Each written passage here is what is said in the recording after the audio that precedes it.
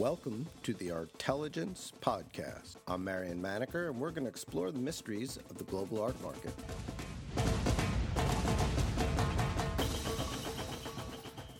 On a snowy Tuesday in New York last week, when all of the city was shut down, expecting one of the bigger blizzards of the year, David Norman and I got together via Skype to discuss the results for the London Impressionist and Modern sales.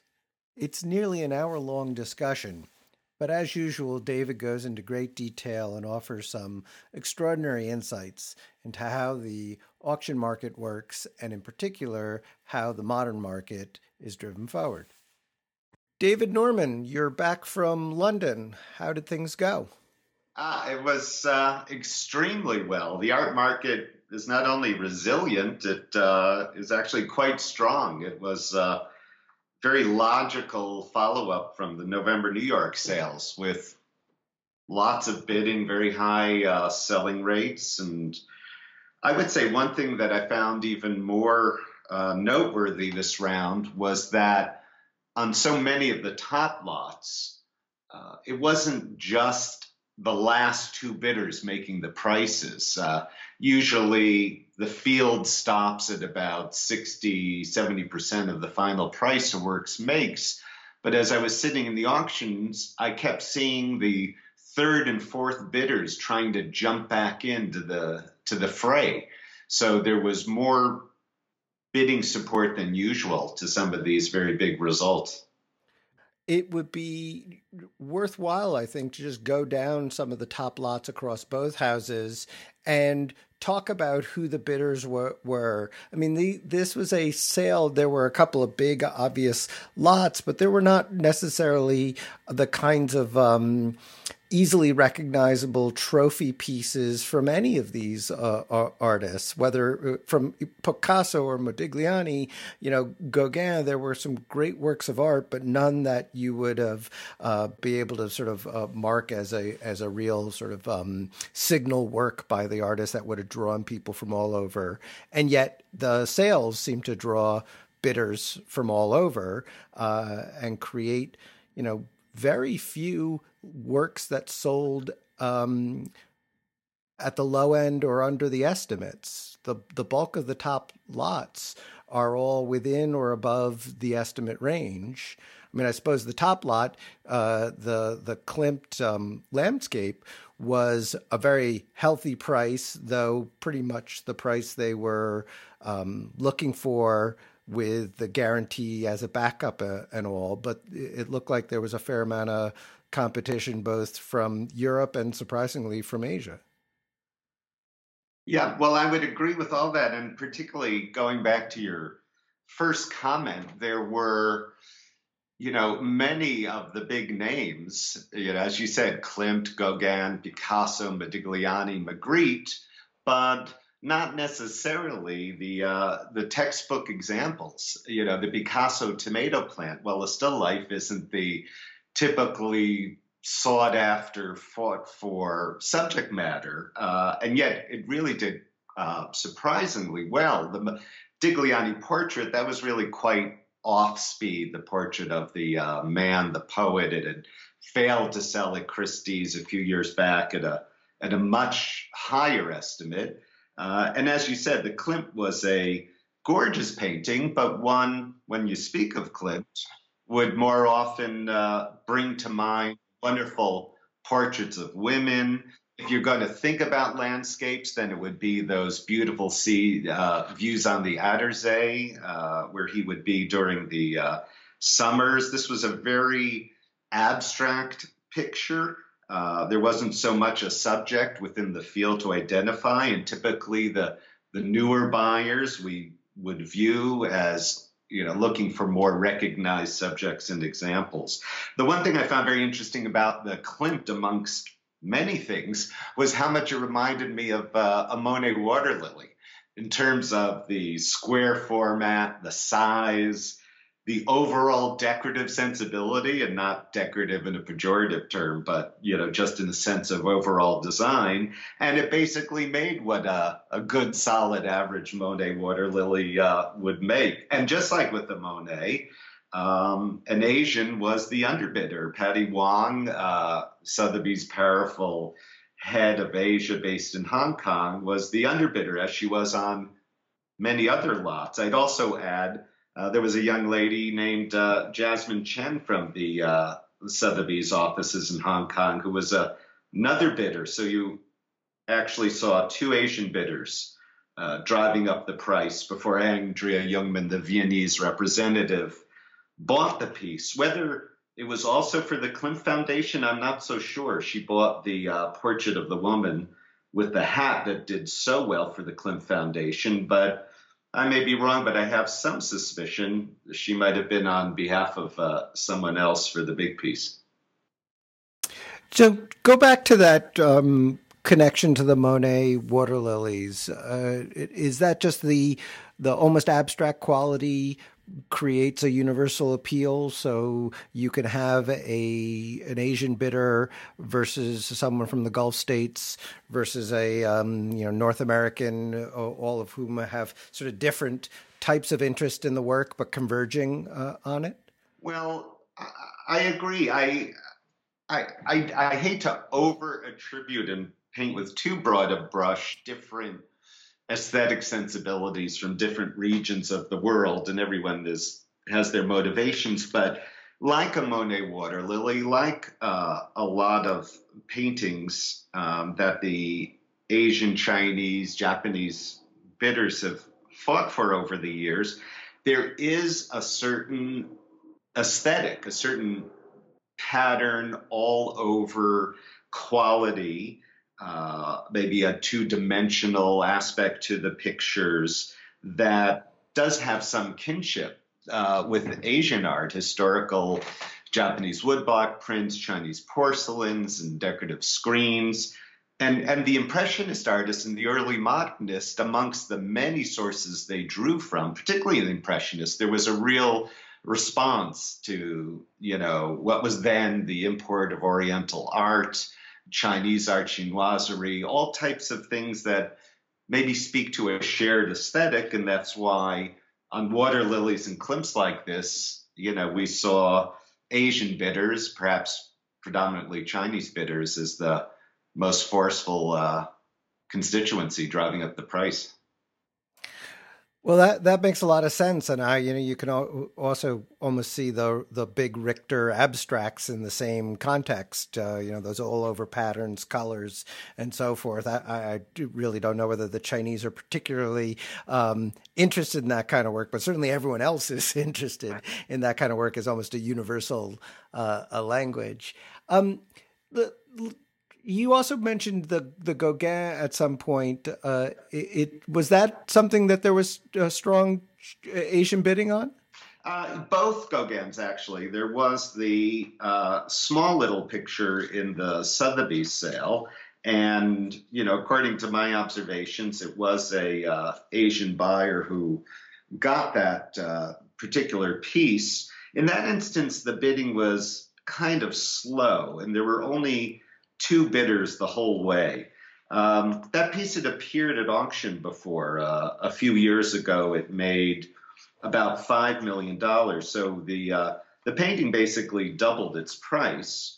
But I wouldn't have called the Little Sotheby's one the object of a lot of strong competition. And I think it might have, certainly been something relating to the scale. In 2010, it made $5 million, and it made about $10.5 million, this work today.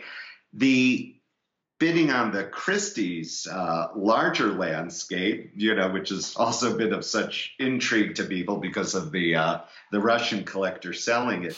But with regard to that, it was really spirited bidding. It had a very slow start.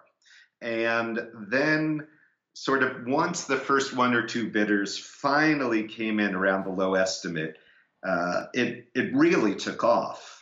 This was one of these instances where people kept trying to get back into the bidding. It really didn't just narrow down to the last two bidders for 30-40% of the final price. People kept popping back in. My notes showed telephone bidders there dropping out, and then all of a sudden, £2 million later, jumping back in. But in that instance, Rebecca Way, their representative, bought it, presumably on behalf of an Asian client. And when you see bidding like that, does it say to you that there are bidders who are sort of I'm not even saying playing cat and mouse, but are just sort of trying to get a better sense of the field and not wasting their energy? Or is it a real change of heart that, hey, if other people think it's worth this much, maybe I shouldn't be letting it get past me? I think like everything, it's perhaps both. A few of these pieces started off really slowly, some of the bigger works. And sitting there in the audience, a lot of people were kind of wondering, you could tell looking at each other's faces, looking around the room to see who's going to bid on the phone banks. Very little bidding in the room, as usual. You could see people were sort of hanging back, waiting to see some kind of confirmation, affirmation from other bidders. And on this Gauguin, it did, if my memory serves, start off a little slow, but then, as I said, it really took off. There was a lot of back and forth bidding. The same thing happened with the Klimt at Sotheby's. The same thing happened with the Picasso tomato plant at Sotheby's and the other late 1969 Chagall. And there seemed to be people really more aggressively pursuing things than being strategic on the Gauguin and some of them. It looked like the auctioneer typically would go back and forth between two bidders because it's hard to organize, neatly alternating bids between everyone who tries. And it felt to me like there were some frustrated bidders on the other end of the lines who kept trying to get back into it.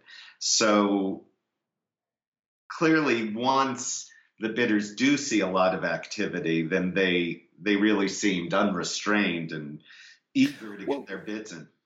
Well, it still seems like a market, except in some very rare cases where we saw some jump bids, and I think I can't remember whether that was in the Contemporary Week or not. But for the most part, it is a market that seems almost like an endless standoff. Lots of chopped bids, lots of people, trying to just get one sliver above the competition, wanting to win, but not wanting to pay a penny more than's necessary to win. Still seems to be sort of an active, state of mind for a lot of the bidders, just judging from the way we see things slow down at the top. You're right about that also. There were, as I said, there were the one or two occasions like with Klimt, Gauguin, and some others where even when people tried to cut the bidding, there was another bidder who jumped in, so the auctioneer didn't really have to deal with that. They had to more field the bids. But there were also a lot of times where I could see, like on my friend Helena Newman's face, a charmingly pained reaction to people trying to put in the most infinitesimal counter bids, in that tough spot any of those auctioneers are in to, it's hard to reject somebody who's willing to put some money down, but then it really does risk frustrating and angering the other bidder and backfiring. But yeah, when given the chance, the bidders are trying to control things. And you're right, there was a lot of cut bidding when people weren't necessarily voraciously chasing something. So, but that's usually what you see when it's a tough market, and instead we're seeing that in what, by the overall numbers, looks like quite a strong one. The numbers were up 50-60% from the previous year. They almost were at the 2014 peak. I did some numbers on the sale, something like a third of the lot sold above the high estimate. I mean, across the whole day and evening sales. I mean, that's a pretty strong market, but the buyers still have a mentality of, I'll pay what I have to, and want to avoid paying any more than is absolutely necessary. Yeah, well, I think on a lot of the top most desired lots, they were prepared to pay what they have to. but again, returning to that very cut bids when it was a little painfully slow. Now, here's an observation. I don't know if I'm, on or off base with it.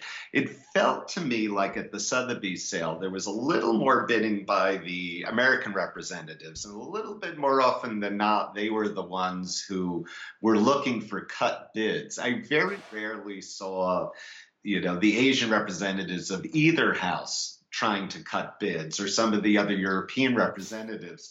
So it felt to me like there was a little bit more of that going on at Sotheby's. And if I could say that maybe the American bidders were a little more, pushing the people on the telephone to do that, I'd have to go back and kind of examine that again. But I actually wonder if the slightly larger makeup of American-based Sotheby's reps bidding in their sale than Christie's, maybe it's a little bit characteristic of that. Those bidders. Well, and in both cases, they're playing the currency in all of this, so there's a bit of a currency advantage, Right. But it certainly doesn't. Again, some of it's just the nature of the work. It doesn't seem like the kind of paintings to pay any price Right. for. Speaking of which, the Picasso, which was the third most valuable lot, the tomato plant still life from late during the war, which is kind of an odd period. You don't think of there being much Picasso work from World War II that's particularly sort of sought after and all. But that seemed to really get people excited. Is it just something about the novelty of the image? Certainly, it didn't seem like it was something that Asian buyers had much interest in, it being rather kind of a dour, ration-driven kind of imagery. Yeah, you're right. And again, on the bidding on that one, all my notes really showed largely the American and London-based reps bidding on it. I think I, noticed people like Amy Capolazzo and Ben Dollar and some of the representatives from the Sotheby's London office bidding. And now, you're right. It's a very particular subject matter that speaks to, a dark period, but of which the catalog notes and essays always want to return and emphasize the hopeful aspect of the reddening tomatoes. And it really was, I think, acceptable to view this as a sort of imagery of defiance. This particular series, though, works from it have done well in the past. I remember there was another tomato plant way back in 2006. I think it was a Christie sale. It was even a little more geometric in its arrangement. And it made just over $13 million at the time. So, thinking back 10, 11 years, something that made about 13 then is probably proportionate with appreciation and inflation to the 20 this made now. So cutting it to a short, I think this particular series of still lifes might be a little bit of an anomaly when you're thinking about the market. There was a tomato plant in the Whitney sale we had back in 2004 that made $7 million. Again, though, it's sort of a higher price than the usual still life. So the short answer to your question is this particular type has done well, but it's not it's the painting version of an owl. Yes, exactly. So for a second, let's go back to the Gauguin, the smaller one, the girl with the mangoes, because you talked about it doubled in value from sale to sale, yet it did not perform terribly well against the estimates. I mean, it made over the low estimate, and it was certainly, perfectly acceptable. But the estimate range itself suggested that there were some expectations that it would sell better than that. Is that just, the consignor, or is that that these kinds of works, which you were once closer to the center of value of high value in the art market, are maybe migrating to be more outliers? Well, let me begin by sort of reporting on how everyone was feeling prior to the sale. I heard a lot, both within Sotheby's, that they expected there to be an awful lot of bidders. And I think they were sincerely advising clients who they were discussing the picture with to be prepared to go high. You know, if you were a visitor there to the sales rooms, you really got a sense of confidence. And when you talk to other professionals and dealers on the streets, then everybody acknowledged it as a real gem. And all of us professionals thought, you know, even though it's really so small, people are going to recognize quality and pay for it. So what happened, you know, to go in the face of all our professional predictions? You know, I think a couple of things. I think one, can't underestimate something as simple as the small size of a picture. You know, it isn't as gorgeous as it is. You couldn't call it a trophy. You know, a gem is a gem, but it's not necessarily a masterpiece hanging on the wall. One thing that was a bit of a revelation when all of us arrived at the galleries was that Sotheby's had cleaned it after the catalog came out, and it was absolutely brilliant. But the image remained rather dark in the catalog. So, you know, in my past, I felt people did respond to catalog images. They often bought things at very high levels without even seeing them live. So is that a factor? Possibly, but I think less so. And conversely, all of the professionals and some of the major art dealers, and I meant collectors, weren't overly thrilled with the Klimt.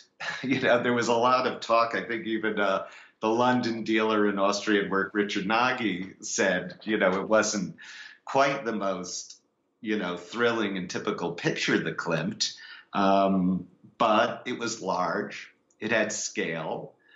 Very high prices for Klimt had recently been reported. And as he said, you know, where are you going to get another? So each picture in its own way went against a little bit of the professional opinion. And then whereas returning to the Christie's Gauguin, that one made a little bit more than people were anticipating. You know, they put more faith in the gem-like quality of the small Sotheby's one and less in the broader Christie's piece. But, you know, the scale did attract more people. Do you think the advanced publicity surrounding those was it 5 or 7 lots had any effect on the valuation of them? As a buyer, do you care what the consignor paid for them? Do you care that it's involved in this kind of crazy story, or is it, you know, you separated it out as this Gauguin is my chance to get a reasonably sized Gauguin that's really looks like a Gauguin, has that kind of imagery, and I'll pay whatever the next guy bidding to me makes me pay?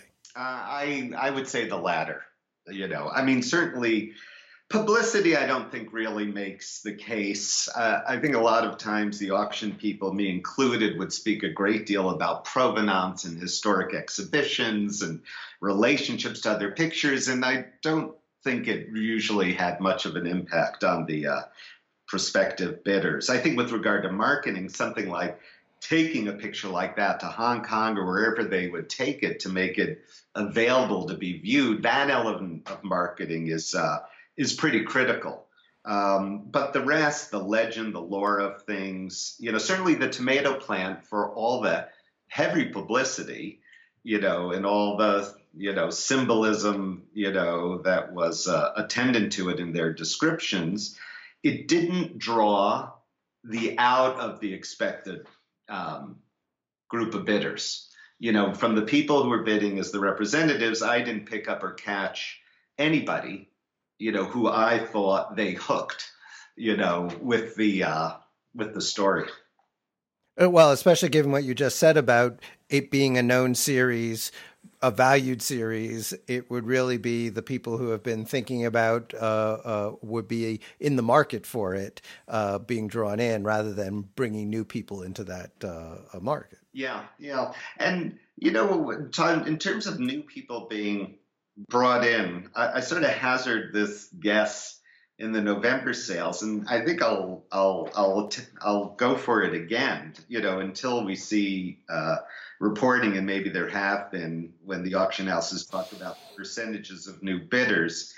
You know, I surmise in a lot of cases, the majority, these were familiar bidders, you know, who've been in the market a long time. If we saw some new faces on the staff bidding, they were taking over sort of old clients from many of us who had cleared out.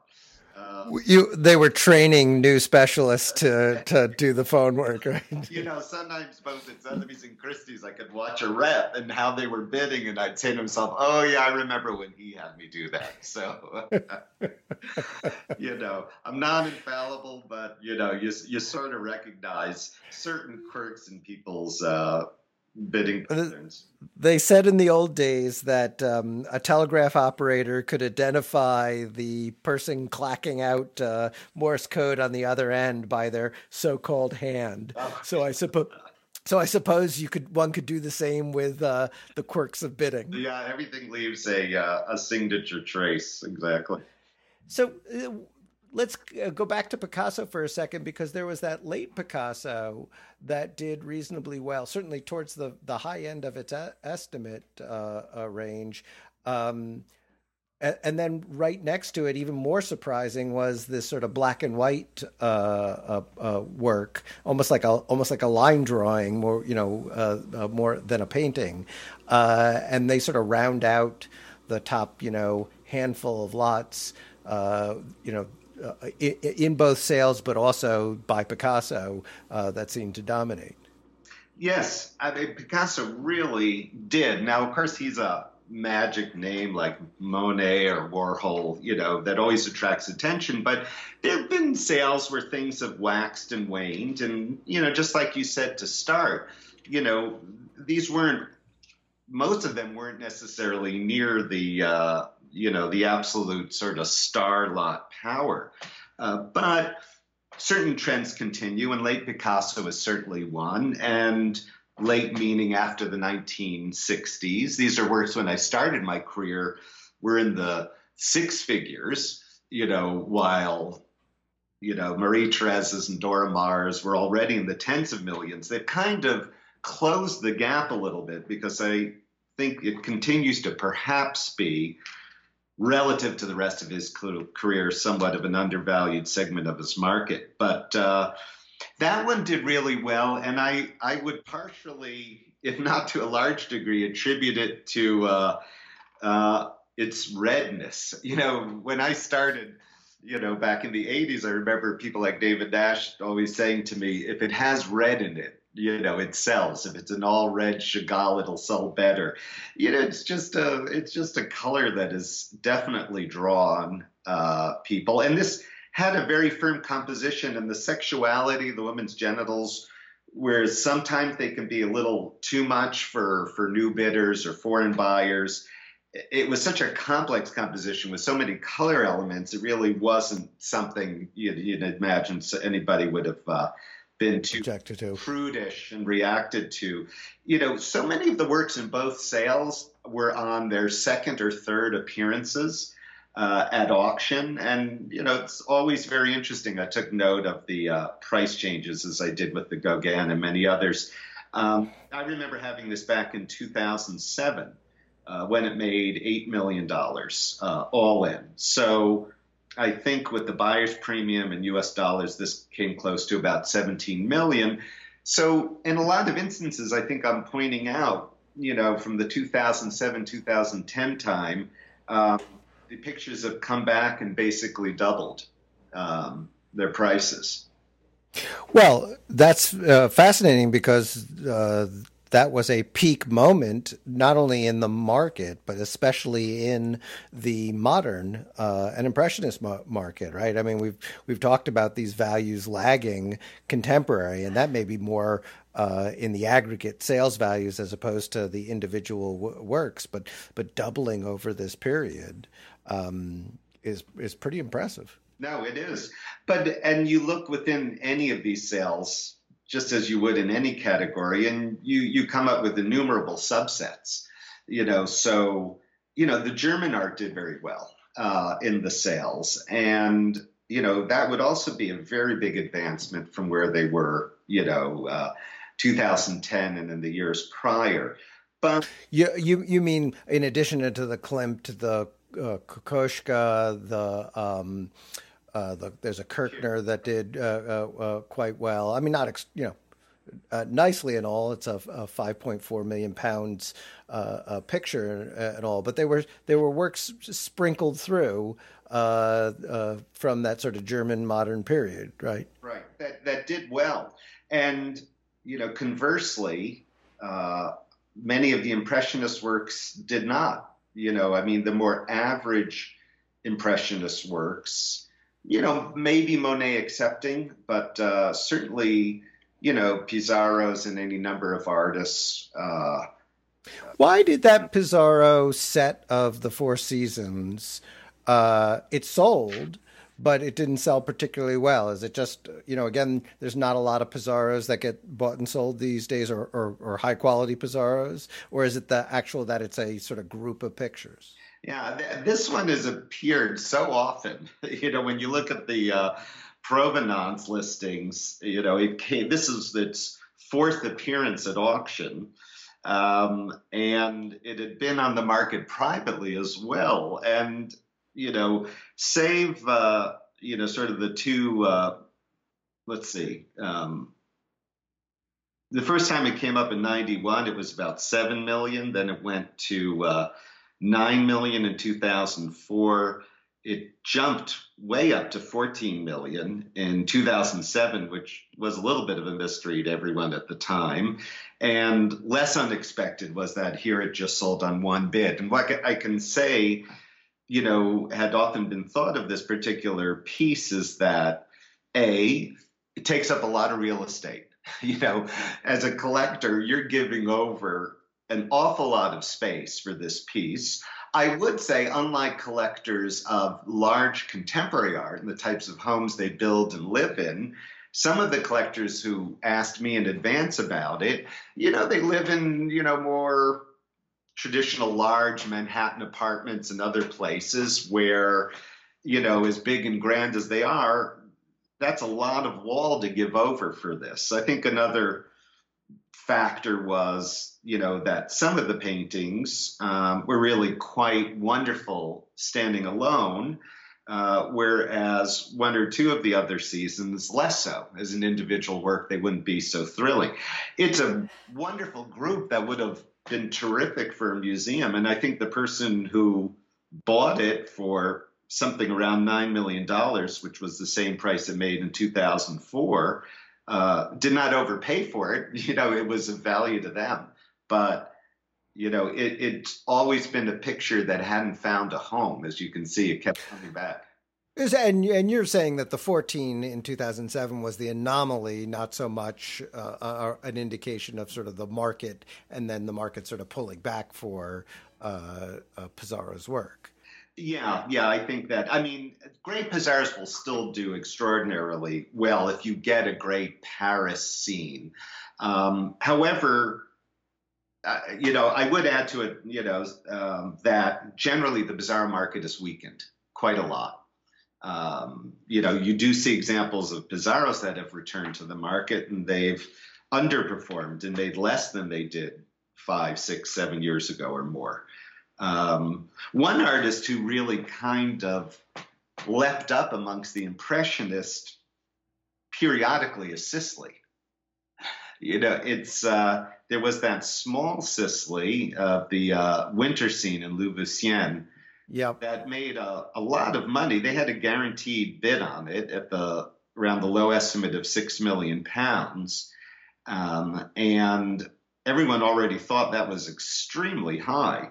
There was one other bidder, and then the guaranteed bidder ended up being the one who got it at the end of the day, at a 6.4 hammer above the 6 million pound low estimate.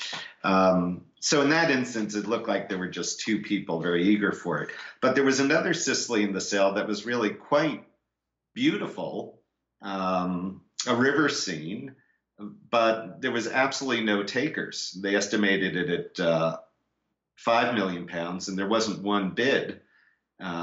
That same picture sold in 2007 for just about 3 million pounds or $6 million. And I think that's just how the value would be seen today. I think they kind of overreached on that one. And the snow scene was just such a riveting picture. And in that instance, the person who provided the guaranteed bid really wanted it. They weren't speculating on making money on it. And that's a whole different topic, how much money was made and who made it, the use of all these guaranteed bids. Well, it just seems that some of this has to just do with the frequency of trading and how much there is available on the market, which makes it harder for people to buy around the edges. It almost becomes a bit more like the old master market where, the truly extraordinary things do very well, but the shoulders are quite narrow and the rest of the work, while very nice, just doesn't hold the same kind of value in that kind of infrequent trading. I also wanted to ask you about, there were two Berta Morisot works that did quite well. I suppose in part because of the collection they came out of, but I was also wondering if that's not part of this, discovering a new artist within what was formerly a body of work, Impressionism, but not an artist who's necessarily ever traded as well or got as much attention. Yes, that is the case. Even also the even the little Eva Gonzalez watercolor from that same group did very well. It's interesting; they were mostly portraits of women, and both Morisots and the Gonzalez went well above estimates by large margins. The Renoir portrait of the woman, while it did go above its estimate, not to the same degree, and I would say we've been recognizing an increase in the value of works by female artists. I think we've seen that in the contemporary market and in the Impressionist market with regard to artists like Morisot, Eva Gonzalez, in the Surrealist field, a painter like Kay Sage, the wife of Tanguy, and then I'm sure others can speak much more knowledgeably about, Joan Mitchell and Louise Bourgeois and the others. But I think it's another function of people looking for value within the marketplace. And even in a sector like early Impressionism, which is, becoming passé, which is less where new buyers go, people still will keep returning to quality. The other thing I would offer about those Morisots is they all came from this Lambrecht collection. And I think many of us, work in the marketplace, when we went in to see the pictures, all thought the estimates were very low, real come-ons. And I think Christie's had that non-competitively, had probably just were able to stick with appraised values that had been on these pictures for years. So, having such low values really fuels the competition. People really went for these. There was no sort of slow bidding, to start it off. That beautiful little Morisot of the woman, about to walk into the theater, which, almost doubled its estimate, was just filled with bidding right from the start, including Asian bidding from the room. I mean, I think there could have been 6 people going after that one. It's kind of fantastic. 6 people bidding on a painting by Morisot. Not really what you think of in an evening sale, and clearly just the place where people feel like they can get something both interesting and compelling. Yeah, and I think there would have been people bidding who never had been looking for Morisot. I mean, people just respond to beautiful pictures, and they win out in the end. It's just in the Impressionist era and the early era, there's just fewer and fewer. So those three Corbusier paintings that come from the estate. Yeah. Do you have any sort of insight to? I mean, it's like someone set a £2.8 million price point, and they pretty much all sold somewhere around there, which was the previous sale, I guess, 6 months or a year ago.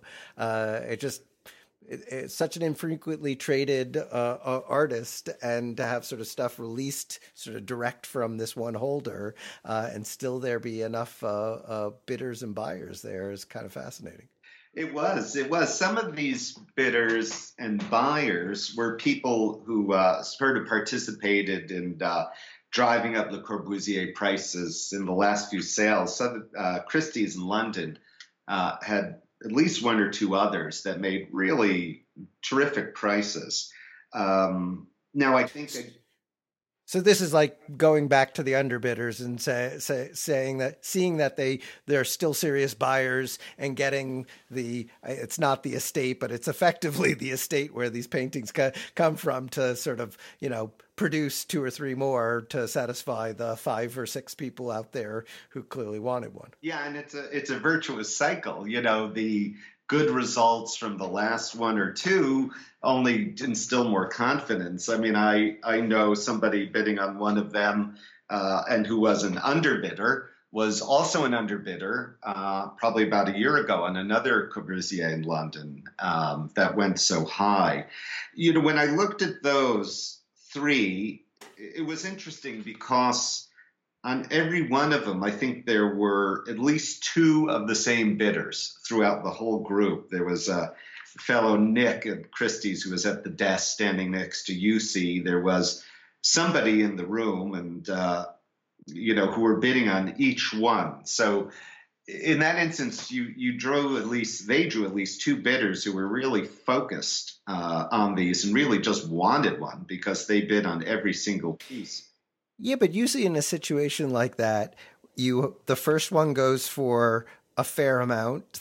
The second one, because you've taken out a bidder, goes for a little bit less. And the third one goes for just a bit less more or for a lot less because, but this almost suggested from the consistency of the prices, with that last sale prior to this one and these 3, that there were more than 3 buyers, that they, had half a dozen or more enough and, to sort of keep each of these bidders engaged until they found what they wanted. Yeah, that's true. I mean, my notes look like there were 4 different bidders possibly on each, and at least 3 of them were consistently bidding on each one.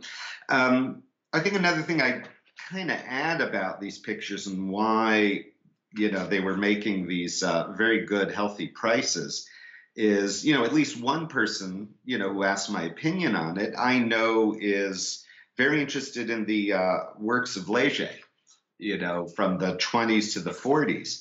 And when you think about, what would it cost, to get a similar Leger? Yeah. Then you'd be, you could be for something that, kind of brilliant from the 20s, like the second of the 3 Corbusiers, which had all these mechanical elements in the composition, something that good by Leger from the 20s, could have been $6, $7, $8 million. So again, just like with Morisot and a lot of other things we've pointed out, people are willing, to go above precedence to a bit if they see works of quality and are going to be a little more circumspect about the middle of the road things. Thereby, that's when we saw the small cut bids in some works. And in this, I think there were some jump bids at one point in the Corbusiers. Yes, like I said, there was 1 or 2 occasions where there were clearly some impatient bidders, but that was certainly rare. Even though you don't have the underbidding information you would have had in your former life. What do these sales tell you about May and or June of either what kind of work's going to come to market or what you'd almost like to see come to market? Right. Well, the one thing after all those years I know well, and they all painfully know, is, even with the great success, it's absolutely not a lock on how you're going to make the next sale. Your success is part of your challenge the next time, because as works sell well and consistently through a sale, the next round of potential sellers are going to want more. You tend to be able to estimate best when people are selling at a slightly weaker moment and they need to sell, and they'll be more reasonable about the estimates. I know the houses, are always trying to target works that they know will be appeal for underbidders. So there's no question they're combing through the books for more late Picassos, maybe another Klimt. They're certainly looking for the types of works that they don't see too often, like Mondrian and others that are prized. So what it means is people will feel good about the market, but sellers might feel very bold about what estimates they need. And will the houses, particularly Sotheby's, that made the better sale by really using guarantees and third-party bids to do it, will they continue to be able to draw out material or meet people's demands with guarantees and with third parties? So I think it's going to just as much be a function as how aggressive the auction houses want to be about offering guarantees in terms of building the sale, as it is people's general dispositions, about selling into this marketplace. Well, yeah, well, it certainly seems like they are less competing against each other in the sense that Christie's has clearly sort of changed its internal strategy and is using guarantees in a very different way from what it used to. Much more limited use of them, but that doesn't seem to change the fact that you still need the guarantees to make a sale, forgetting whatever your competitor is doing, just the landscape of the owners. There still doesn't seem to be an enormous impetus to sell. There's no compelling reason to have to sell unless someone can come to you and say, there really is a strong market for, this artist, Kokoschka, for lack of a better, if you've got a Morisot, we might be able to really talk kind of thing, and then use the third-party guarantees as a way to, get the deal done and move forward. Yeah, very, very much so. You really got to coax somebody into the market if you are if they're not already identified or identified themselves as a prospective seller. And, I remember so often calling somebody up and saying, oh, we could double that price right now, and then what the owner of the picture says is, okay, well, you may be getting very good prices, but you're going to keep a segment of that commission. So what I paid and what it might sell for again are not parity. And I'm going to have to pay a lot of capital gains, particularly the Americans, So when you call someone and say your $5 million picture is now $8 million, they look at that $3 million, less a little commission, less taxes, and it kind of becomes a little less compelling. So. Well, you make a great point. Even with all this talk of things doubling from 10 years ago, in absolute terms, a $3 million or $5 million picture doubling with all of the taxes and everything else that goes through it doesn't end up with enough return to make it a real reason to sell unless you had a use for that money. And we're not very good right now at coming up with uses for that money unless you can say to someone, there's some new category to get into, there's some new opportunity to cycle towards. with their buying, that will make some sense and really gather momentum. Yes, as we both agreed, sometimes just doubling your money over 6, 7, 8 years doesn't really end up netting the seller a whole lot because there are a lot of high transaction fees. And it's also very dependent on, when you bought it. When I think back to the Klimt, that was bought by the seller back in 94 for, I think I wrote down 3.7 million pounds. And so coming to that person with a guarantee, that I think was nearing well over 35 million pounds or perhaps just at it, and then seeing it make, over 40 million pounds, a 10 times profit, I think becomes more compelling. Compound annual growth rate, I don't know. Maybe Steve Cohen or somebody might have done better with your 3.7 million pounds, but a lot of people would have done worse.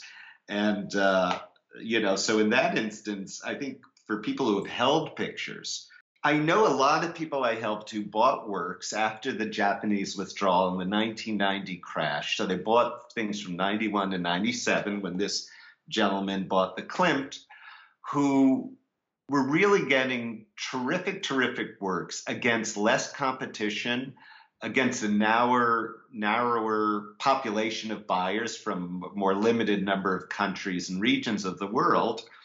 And now they find themselves holding on to paintings that are a much larger portion of their net worth than they ever anticipated when they bought them.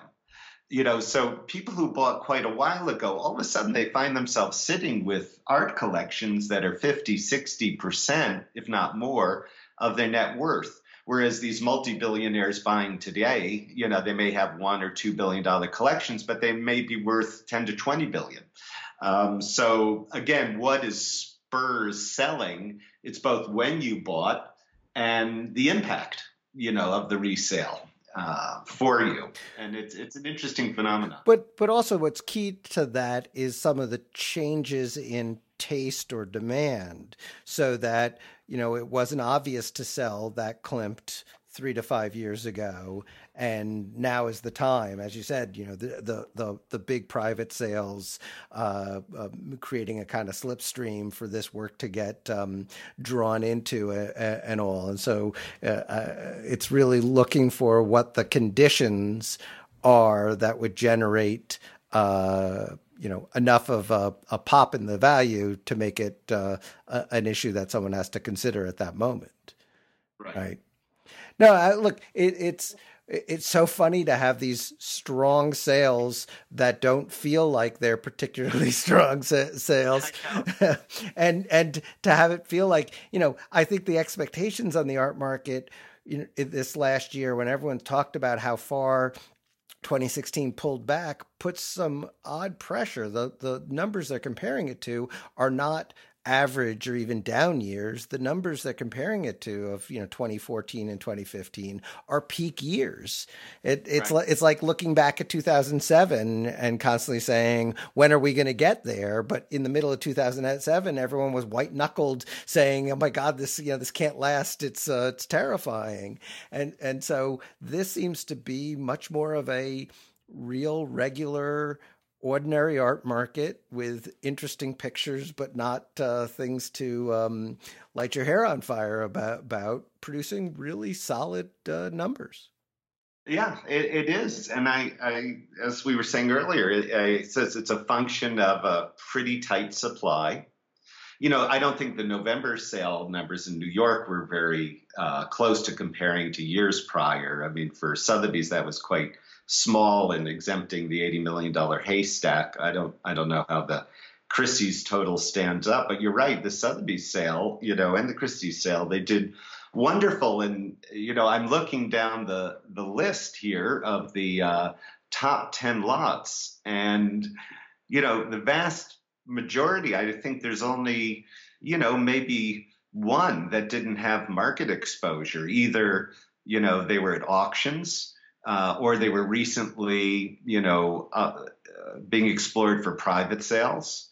So that's, there wasn't a lot of truly fresh material. And I'll tell you another thing that we can immediately attribute that to: there were no major estates And I think that was the case in New York. I mean, it's really the large estates that provide the fresh material, the record-setting price material. And, unless I'm really blanking out, I think the last two seasons, I don't recall, there being a really, truly major estate for a while. That's true. And on that note, I think I'll let you enjoy some of the rest of this snow day.